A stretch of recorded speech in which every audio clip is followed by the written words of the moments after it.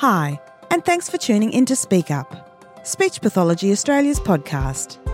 Each week, we feature an interesting, thought-provoking and clinically relevant conversation to enhance your speech pathology practice. Let's hear from this week's contributors.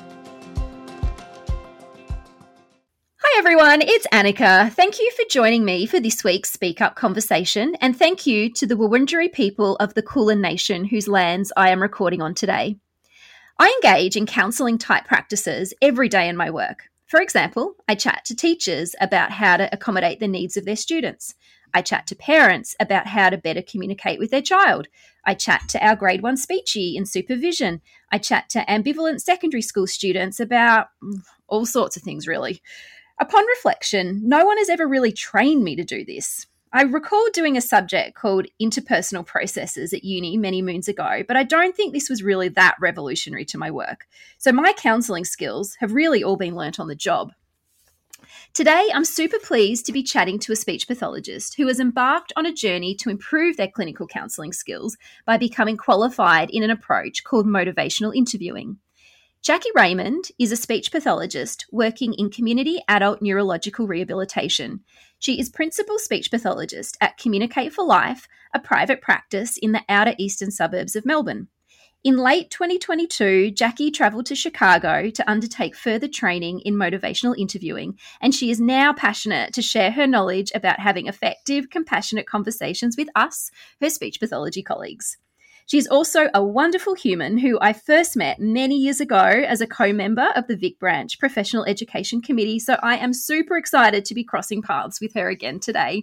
Hello and welcome, Jackie. Hello, Annika. Thank you so much. And what a lovely warm welcome. And may I also just acknowledge that we're meeting where I am on the lands of the Wurundjeri people of the Kulin Nation. And actually, I'm on Mount Warrable, actually, is the traditional name for where I'm on, and it's a beautiful spot. So if we get interrupted by kookaburras, we welcome them into the conversation. Absolutely. So lovely to be crossing paths with you again, Jackie, after all this time. And I'm so excited to be chatting through this topic with you. But before we chat about the actual nuts and bolts of motivational interviewing, I would just love you to tell us about your journey into motivational interviewing and how you even initially became interested in the area. Oh, thanks, Annika. That's a lovely question. And I might have to share a bit of a story, really, because it is a bit of a, yeah, great. Well, I sometimes use the phrase it was a breech birth because I feel like I came into it a little bit backwards, and whereas it's actually a natural birth to a natural fit for me.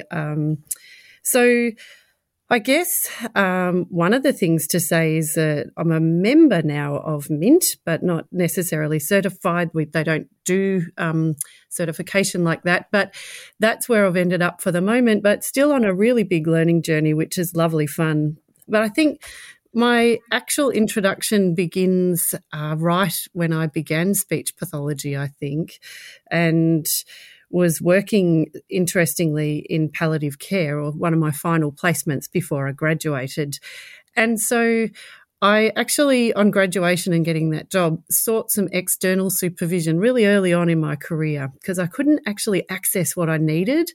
And so it sparked a line of curiosity that's really been lifelong.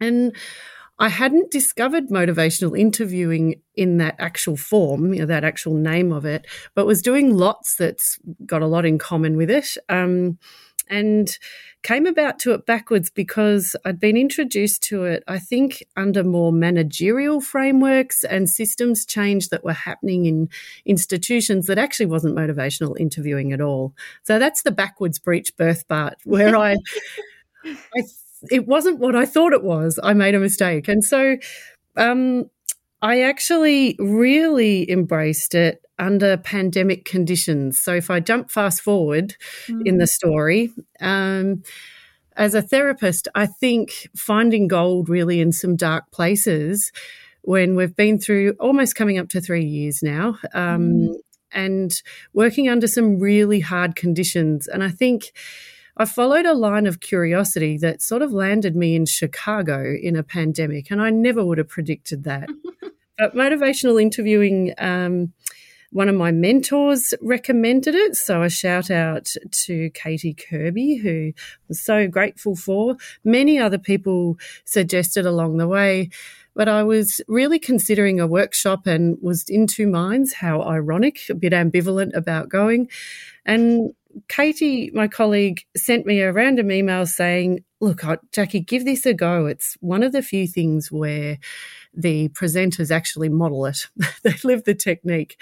And that was enough to help me get across the line. And so David Manchester presented a workshop, and an amazing, inspiring individual who we sadly lost in September last year. And David inspired me, and it would have been lovely to be able to tell him in person if he were here. He went well before his time, and he really sparked off something that I look forward to. Hopefully one day he'll know the light that he lit for me. And yeah, so that's kind of how I came to it. And test it like working in real life. So I work in the wilds, in the community with real people as a real therapist.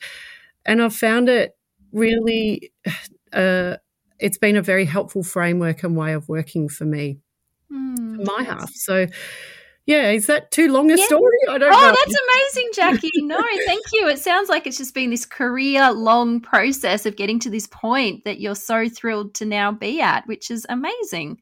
Oh, that's a beautiful reflection. And I'd be remiss if I didn't also mention in there, I sought out really specific supervision during the pandemic, in the second year of the pandemic, which is in Melbourne. To give some context, we did lots of really hard work for our community, like for the whole nation, really. We really worked hard together to support each other and to keep everybody well. So in Melbourne, for those that are listening and didn't know, we had really long lockdowns that we needed to do. And so I used that opportunity and was really lucky to connect with Helen Menther, who's also a mentor, motivational network of trainers, and an international trainer herself. And I was able to get some one-on-one supervision, and that was transformative. So, I really didn't do this journey, and I'm not doing this journey on my own. In fact, I can't. So it's lovely to join a community, and Helen really helped transform my practice for me. And so it's lovely to engage with learning, particularly in what felt like a tremendous drought in the profession, not the profession, sorry, that was a slip there. I meant in the pandemic, in that isolating time. Yeah. Absolutely. It is good to hear stories like that turned that incredibly long, stressful lockdown that we did all face in Melbourne into something positive, which is great to hear. So what actually is motivational interviewing, Jackie, and how is it different to what speech pathologists might currently do when we're chatting to clients or families or other people in our work? Oh, it's a terrific question, and I wonder that one myself too, Annika. Well, if only, we'll try and do it in a nutshell. So my simple, plain English, if I'm allowed to give myself permission and just not put the pressure to be an expert, but just to be a therapist as I am and to talk in plain English, motivational interviewing, it does come from the School of Psychology. So that's its groundings. And we can talk more about that in a bit. And it sort of fits originally with a counselling style of things. But what it really is conversations about change. It's a way of having helpful conversations about change, making change, where the other person is able to draw forth really their own reasons for change and their own strengths around that. So it's a lovely, empowering, compassionate way of having effective conversations about change. And I think the thing that really hooked me in was the simplest thing, which was, what is therapy other than behaviour change? And so I was really intrigued and wanted to follow that line of curiosity. Absolutely. And obviously, as speech pathologists, our bread and butter is working with people with a communication impairment. Is motivational interviewing a technique we can use with our clients with a communication impairment? Oh, thank you. That was the second part of your question and I missed it. So yes, in short is absolutely yes. And it's a really helpful way of being able to have conversations with pretty much anyone about making changes. And it's helpful for our side of the conversation. I think speech pathologists will find it incredibly familiar. For that, many people will be familiar with this already, but for those of us that are new to it, motivational interviewing, which, that's the terminology given to it, but the elements of it and the approach of it is at first and foremost quite recognizable, and it feels tremendously familiar because it is it's a communication, it's part of a fundamental element of human communication. So yes, speech pathologists are going to find it very familiar. So, Jackie, is this a technique that can be used across different clinical areas in speech pathology, like pediatrics versus adults and other sort of clinical areas we might find ourselves in? Yeah, it's a great question, Annika, and one I wondered myself. And yes is the short answer. Yeah, there's so much research showing that therapists can work and other people can work in this way. It's a how we do things. And so it's a clinical competence that therapists take with them. It's how we engage with clients. So yes, you can work this way in many different settings with many different people because it's our half of the conversation, and that's something we can manage. Awesome. And so did you find then when you started applying this approach that it was dramatically different to what you were doing already?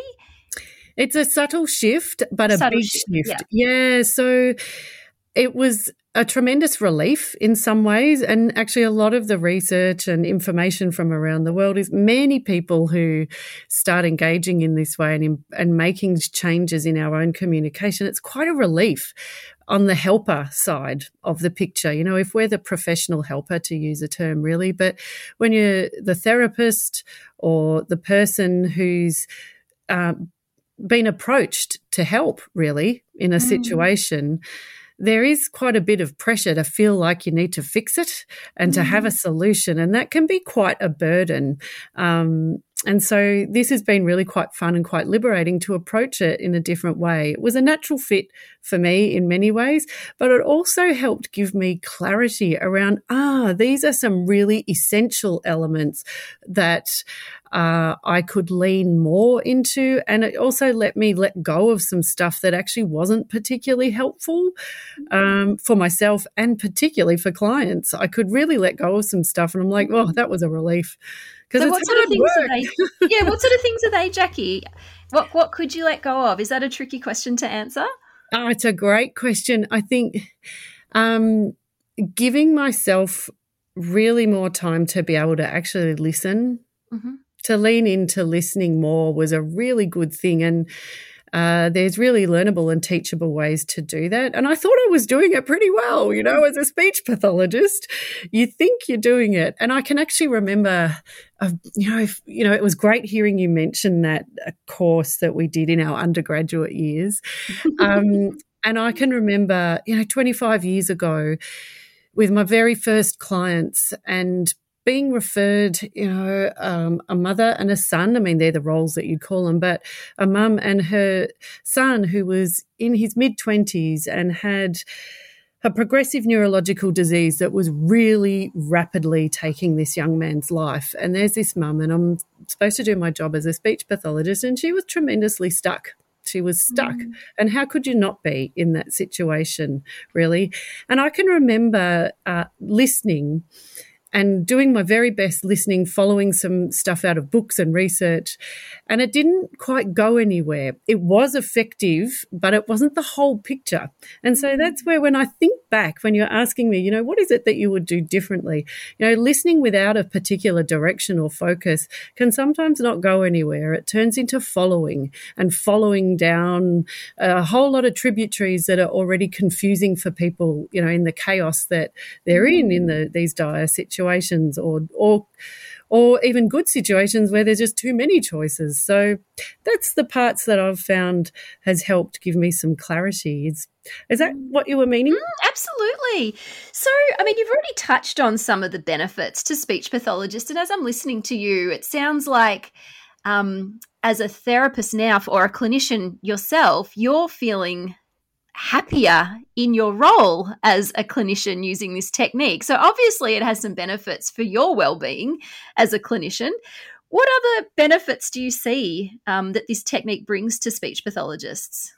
Oh, that's great. Yeah, it's a lovely observation that I am happier, which I feel, it's a big thing in the tired phase of this pandemic. And I think you're right.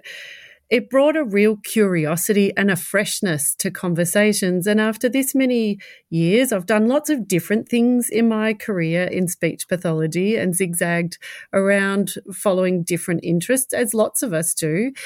And it's surprisingly brought a fresh curiosity, and it's really helped me connect in some fresh ways with myself, give myself permission to be able to practice empathy in a helpful way for both myself and the client.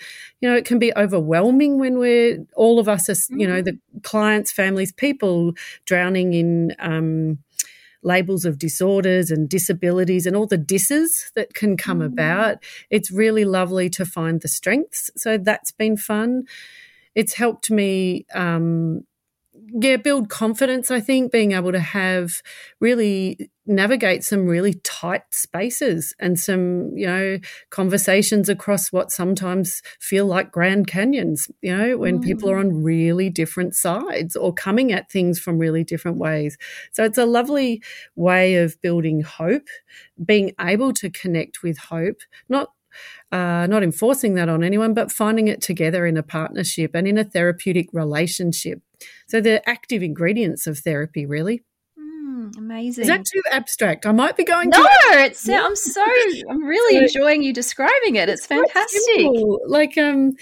It's deceptively simple, but sometimes the really important things in life, the simple things are actually quite challenging to do. Absolutely. Now, I know you mentioned earlier in the episode that we will delve a little bit into this psychological side of motivational interviewing, and I'm wondering if we can sort of start that little conversation by, if I could start that by asking you, what actually is the history of motivational interviewing? Is it a technique that's been around for a long time? Yeah, it is, and I'll try and summarise. I think it came around in the 80s, and some of the publishing founders is William Miller or Bill Miller and Steve Rolnick. And to agree also, Theresa Moyers has done some great work as well. So Bill Miller and Stephen Rolnick are really the published founders and Bill is an emeritus professor, and his particular interest is in this area. He founded it. And he will always acknowledge all the multiple partners that he's worked with. And it's from the 1980s, and that kind of reflects also the name where motivational interviewing came from, they're really empowering conversations and compassionate conversations about change. And so Bill is a psychologist, and so is Steve Rolnick. But Bill was working, the origins of it are really in drug and alcohol counselling and in addictions and in the context of the 1980s. And its context really matters, I think, in life, but also in healthcare and approaches. And he really has done some, not just Bill, but the research coming out repeatedly is really quite strong that what therapists do and how we talk about things really can have great positive effects on people's ability to change and even to be able for a person to change themselves. So that's where it came from, is out of drug and alcohol counselling. And there's some, it's helpful because they're quite measurable things and quite observable things and quite big changes, really. Yeah. And so I'm just wondering too, it sounds like a technique that could be used we're talking about it in a speech pathology context here, Jackie, but it's a technique that's been used in other contexts too, I can imagine. Am I right in saying that? You are, Annika, and that's really talking about its origins, but there really are There's more than 200 clinical controlled trials per year. Like, that's an astounding number to put out per year. And so soon, motivational interviewing, I think when at the conference when I was at it, there'll soon be beyond 2,000 controlled trials in total around MI, which is a lot. And wow, that's huge, Jackie. It is big, which is reassuring. I don't need to do that. No. But also, even looking at it from a Google Scholar, Bill Miller in his 2022 plenary was talking about, if you follow Google Scholar, there's around 11,000 Google Scholar article citations every year mentioning MI. So there's a lot, and a lot of a growing body of evidence talking about it. And I guess if you talk about different disciplines, this is how it would connect in with speech pathology. It's almost the question of, well, why not?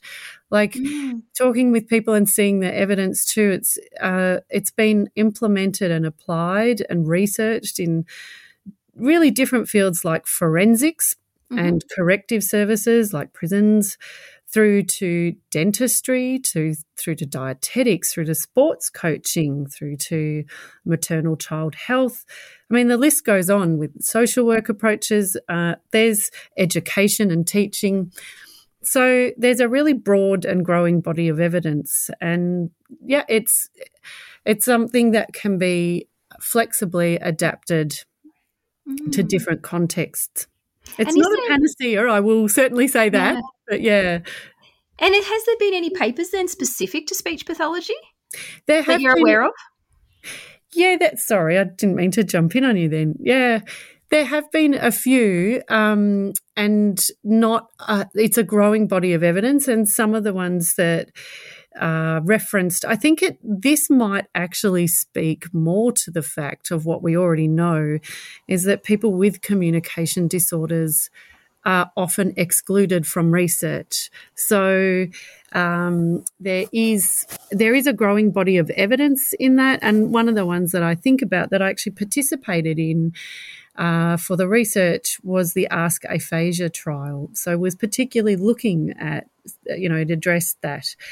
So yes, there are, and also sadly no, there aren't in as many as I would have expected, but I think that really does speak to the fact around the challenges of doing research and controlled trials. But I know more are coming. So that's so interesting. And I can imagine, is this an approach that psychologists would use fairly routinely in their work? Some do, some don't. Yeah. Yeah. So it's not for everyone.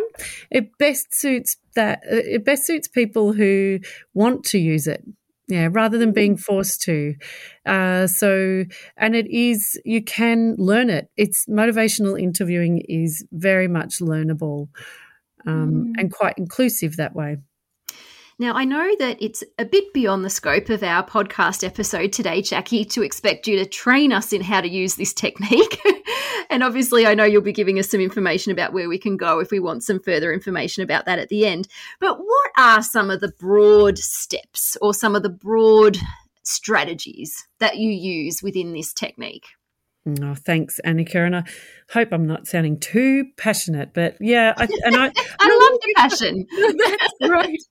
Because there are many things I enjoy in life, and motivational interviewing is one of them, and it's, but I've found it that I think the thing that's interesting is often we look at technical aspects or disorders or diseases, or we come at things through different lenses and paradigms, when actually the therapeutic relationship itself and how we conduct our half as therapists is sometimes forgotten or excluded in this desire to control for things in studies, when actually it's a really active ingredient. We all know that just inherently from having enjoyable conversations. It's a human thing. So, yeah, motivational interviewing really has there's two parts to it, and there's many more parts than that, but I think of it as in two parts. And it's taught that way, where the spirit or the attitude of the therapist and the spirit of motivational interviewing is really important. Like, it's an active ingredient in it. And that's things like being able to work in a partnership with clients. And by clients, I mean that's anyone we're working with, really. As you said so beautifully, it's parents, teachers, loved ones, support workers, other professionals. It's but particularly when we think of it in a therapy relationship, it's the client themselves and the people that they wish to involve and engage with, or not sometimes. So working in partnership, also that spirit of acceptance, and this speaks to its roots really it has deep roots in Rogerian existential humanist theory, and even Viktor Frankl. Some of our listeners might have read that beautiful work, Man's Search for Meaning, that book. And it's an amazing read, one of the reads in a lifetime, I think. And so motivational interviewing absolutely has deep connections to that. So, and that's around that acceptance, that unconditional acceptance of each other and ourselves as we are and as we come, and compassion, where we work with a person, not necessarily on them or for them, but we're working with a person and in their interests, not necessarily putting my drivers first. It's really about them. And also the other part of spirit is around empowerment. So it's working in a way that really empowers the other person, which nicely empowers kind of both of us, really. And then so that's that spirit, the spirit of. It sounds to me that it's some of that comes from your attitude, maybe your nonverbal communication when you're communicating with that person, and some of the language you use with them. Am I right in saying that? You're absolutely right. And that's where it's a good fit for speech pathologists, isn't it, really? Yeah. For sure. Yeah. And what are some of the other components, Jackie? Well, they talk about MI talks about 4 processes or sort of tasks or elements, really, which is around engaging with a person, which isn't just 5 minutes of rapport. It's different. It's actually, it's more than that. That's where you don't chuck out stuff. It's not like we abandon all the good things we already know and do. It's drawing all those best things together, and motivational interviewing can really add something to your practice. So that is something I think that is different, where we don't have to throw out good things. You build on it. So engaging is really, it continues the whole time. That's the therapeutic relationship, or sometimes the therapeutic alliance, or it's a way of being with people, and that's a flexible thing. And there's another process is around focusing, what you choose to focus, particular ways of being able to choose a focus for therapy, because there's lots that we could all work on, and you can't actually work on everything all at once as much as we want to. And another part is particularly around being able to evoke change talk. So there's parts that are really measurable, and I think as speech pathologists we're really familiar with language samples and coding. There's a real linguistics element. In fact, they did engage a linguist originally in designing this. They really analysed speech transcripts and what was actually going on in therapy sessions. Why were some therapists having far greater changes, and why were other therapists not getting much change? And actually some therapists in their studies, unfortunately and alarmingly, clients got worse. So therapy's not always neutral, which we kind of know that ourselves, don't we? Yeah, definitely. So I guess there's those 4 elements with being able to engage and focus and evoke particular types of change talk, or call forth from people their own reasons for change, and being able to get in touch with that, and then planning, being able to form a real workable plan of how to go about doing the changes, and then the actual doing it. So I know that you've mentioned to me before our chat today about practice and how important it is to practice this technique and get feedback, which we don't, I think back again, even in interpersonal processes, I can't necessarily remember practicing and having someone watch me and give me feedback. Can you talk through that a little bit? Because I think you've mentioned that was a really big factor in how you've improved your skills. Oh, it's such a good point, Annika. You're right.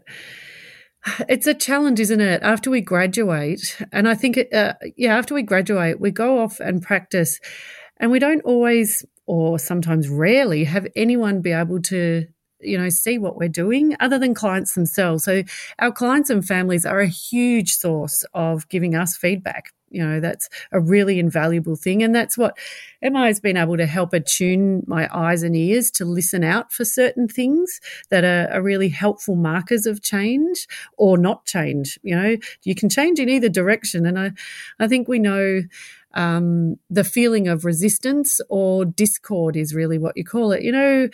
When suddenly it's like two notes, you were playing a great tune together and things were harmonious, and all of a sudden all the minor keys come out and everything just feels like, this is crunching and grinding and just not fun, pushing and pulling that can go on. And so that's having feedback and learning some techniques around that. I think psychology is challenged by that because often it's it's in a confidential space. So that's one of the wonderful things that I've really benefited from hearing and reading the research, but hearing Bill talk about it too, which is how can we expect ourselves as therapists to learn and build on our competencies if we never get feedback and if we never know how we're doing and what to change? It's a bit like playing tennis in the dark and never getting the ball returned or it's like any sport. It's funny though, as speechies, we feel a bit uncomfortable with that sometimes, I would say. Oh, I think you're right. Yeah, it's part of that pressure that we feel from society and ourselves to have to get it right all the time. And I think it's okay not to, and it's okay. You grow, don't you, from those experiences of having feedback, and that's a good thing. But I do think as a profession generally, we are quite sensitive to some of that kind of stuff. I think you're right, Annika, and I think our sensitivities can make us good at what we do. I'd like to think that we're sensitive to our fellow humans and to communication. And you're right, it is painful. I definitely had to go through some learning and, be brave myself, be courageous. I must say, though, it's tremendously helpful to get gentle and supportive feedback. It's how that feedback's delivered, isn't it? And how, in terms of how easy it is to apply and feel good about it. And I think you've spoken exactly to the core of motivational interviewing. It's how we have these conversations. It's a how. It's a how we do it. Exactly that, as you suddenly feel okay to make a big change or do something brave for ourselves or face up to something that, oh gosh, it does need a bit of a change and that's painful. So you're right. Interestingly, reading about this stuff or just attending, a one-off workshop, it's a big expectation to place on ourselves and one we would never do for our clients, to expect a person to attend one-off therapy session and then suddenly make a big change in behaviour themselves. So it's not really fair if we expect the same on ourselves, to read something in a book and then suddenly be able to do it without an opportunity to practice it or get feedback or some coaching ourselves. So given that it is a clinical competence or a skill like learning a musical instrument or, learning how to play a sport, a small amount of coaching can go a really long way. And in fact, we need the opportunity to learn ourselves. And so, that's where I access some coaching and training myself and continue to. It's a forever thing. Right. Yeah, it's a lifelong thing. Absolutely. That sounds amazing. Now, I know in preparing for our chat today, I did have a bit of a squiz at the Motivational Interviewing website, and it has some really great videos on there about and actually showing people using the technique. Can you talk us through some of that? What's on that website that might be useful for people just to have a look at if they'd like to see this skill in action? Oh, yeah. Now, may I check too, which website was that, Annika? It's really good that you mentioned that because, there's so much out there on the internet. Okay, there's on Motivational Interviewing Network of Trainers. Yeah, that's the MINT. Yeah, and also I think William Miller and Stephen Rolnick probably have some on PsychWire as well. So it is really good, you're right, to check the source because there's lots out there on the internet. So it's helpful to have videos to be able to observe it. And I think I found that helpful to get a feel for it and see it. And yet it is a bit like watching the Australian Open. I reckon I could, as I sit on the couch watching the tennis on the Australian Open, by the time it comes to the end of January, I'm coaching the players, and yet I've never been out on that court. So the doing it is what matters, and getting feedback. So yes, it's helpful to read, helpful to learn, helpful to watch. But as in life, it's actually you got to do it. The doing it and getting that feedback on change that helps. We know that from working with our clients, don't we? We do, definitely. So where would people go? So where would, there might be someone listening to this podcast episode, Jackie, who is really interested and now really keen to maybe look at what sort of training options. Where would people look for that information? And you went to Chicago. Is that what everyone would have to do to be really good at this technique? And I'm still learning. Like, honestly, I think it is. I don't mean that as a trite thing. I want to encourage myself and everybody. With a clinical competence, it takes practice, and practice is okay. Clients, over 25 years, I still think clients are the best teachers. And humans, by clients is a role. We're equal humans in life. And the frontline seats of being there with someone as they make an important change in their life is a huge teacher for me ongoing. So where can people go? I think you're right. You want to check that the source is credible with anything. And so, the Motivational Interviewing Network of Trainers is a good way to go if you want to find a supervisor. They're worldwide, so there's lots of choice there and options. There are workshops that are offered by various people. And I found for me that was a helpful way for me to engage. I actually needed to do it and experience it and I think a lot of adults, for adult learning, it's getting the feel for it was helpful, as well as reading about it. So there are books out there. So there's Motivational Interviewing in Healthcare. There's a 4th edition coming out. There's a 3rd edition. So there's books that are recommended that you can read, and podcasts you can listen to about it. And, you can get coaching and training yourself. I'm embarking on that myself. I seek my own supervision and I offer supervision too. Like all of us, it's lifelong learning. So, absolutely. Before we finish up, Jackie, if you could, give us 1 or 2 really good, important take-home messages about motivational interviewing, what might it be? There are some take-home messages. I think it'd be fun if I share maybe a story or 2 of how I've found it helpful. But I do think as a working clinician in the wild, you can enter motivational interviewing from many different avenues and portals. Some people read, some people watch, some people coach. The doing it is what matters, and getting accurate feedback on, listening to our clients and getting feedback on our own performance, not just from clients, but from, credible sources in a helpful way, a way that's empowering and compassionate and that we can actually swallow and work with. So some take-home things for a working clinician is you might start at the front end, which is where you read about it and learn, but you can also start at the other front end, which is working with our clients. And I often think it's an interesting thing that I started doing. I thought I was already doing it, but I really started doing it in a systematic way. Was at the end of every session, I would ask clients, so what is it that you've found most helpful from our session today? And listening to that feedback. And it's wonderful. It's not always what I thought was the most important thing. It's profound. And another question I sometimes ask, not always, but it's got to fit the relationship. I'll ask people, so what do you think you might do, or what do you think you will do between now and our next session? And it's interesting again when people reflect on what they say they'll do. And just yesterday, I think, with a client, when I asked that question, and she's an adult and she's wanting to drive, and reading and writing and being able to understand is really important to being able to learn to drive. So that's what we've been working on. But also she really wants to have good conversations in life. And so we worked on, really good stuff in therapy that she had said was good stuff and all of that. And I asked her that question at the end, what's been most helpful for you? And then the next one, what do you think you'll do? And she said, she went quiet and really thought about it. And she said, I think I'm just going to talk more in conversations.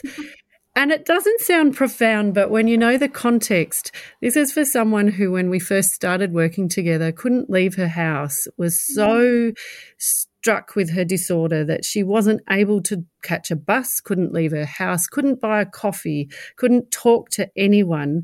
And family relationships were really hard.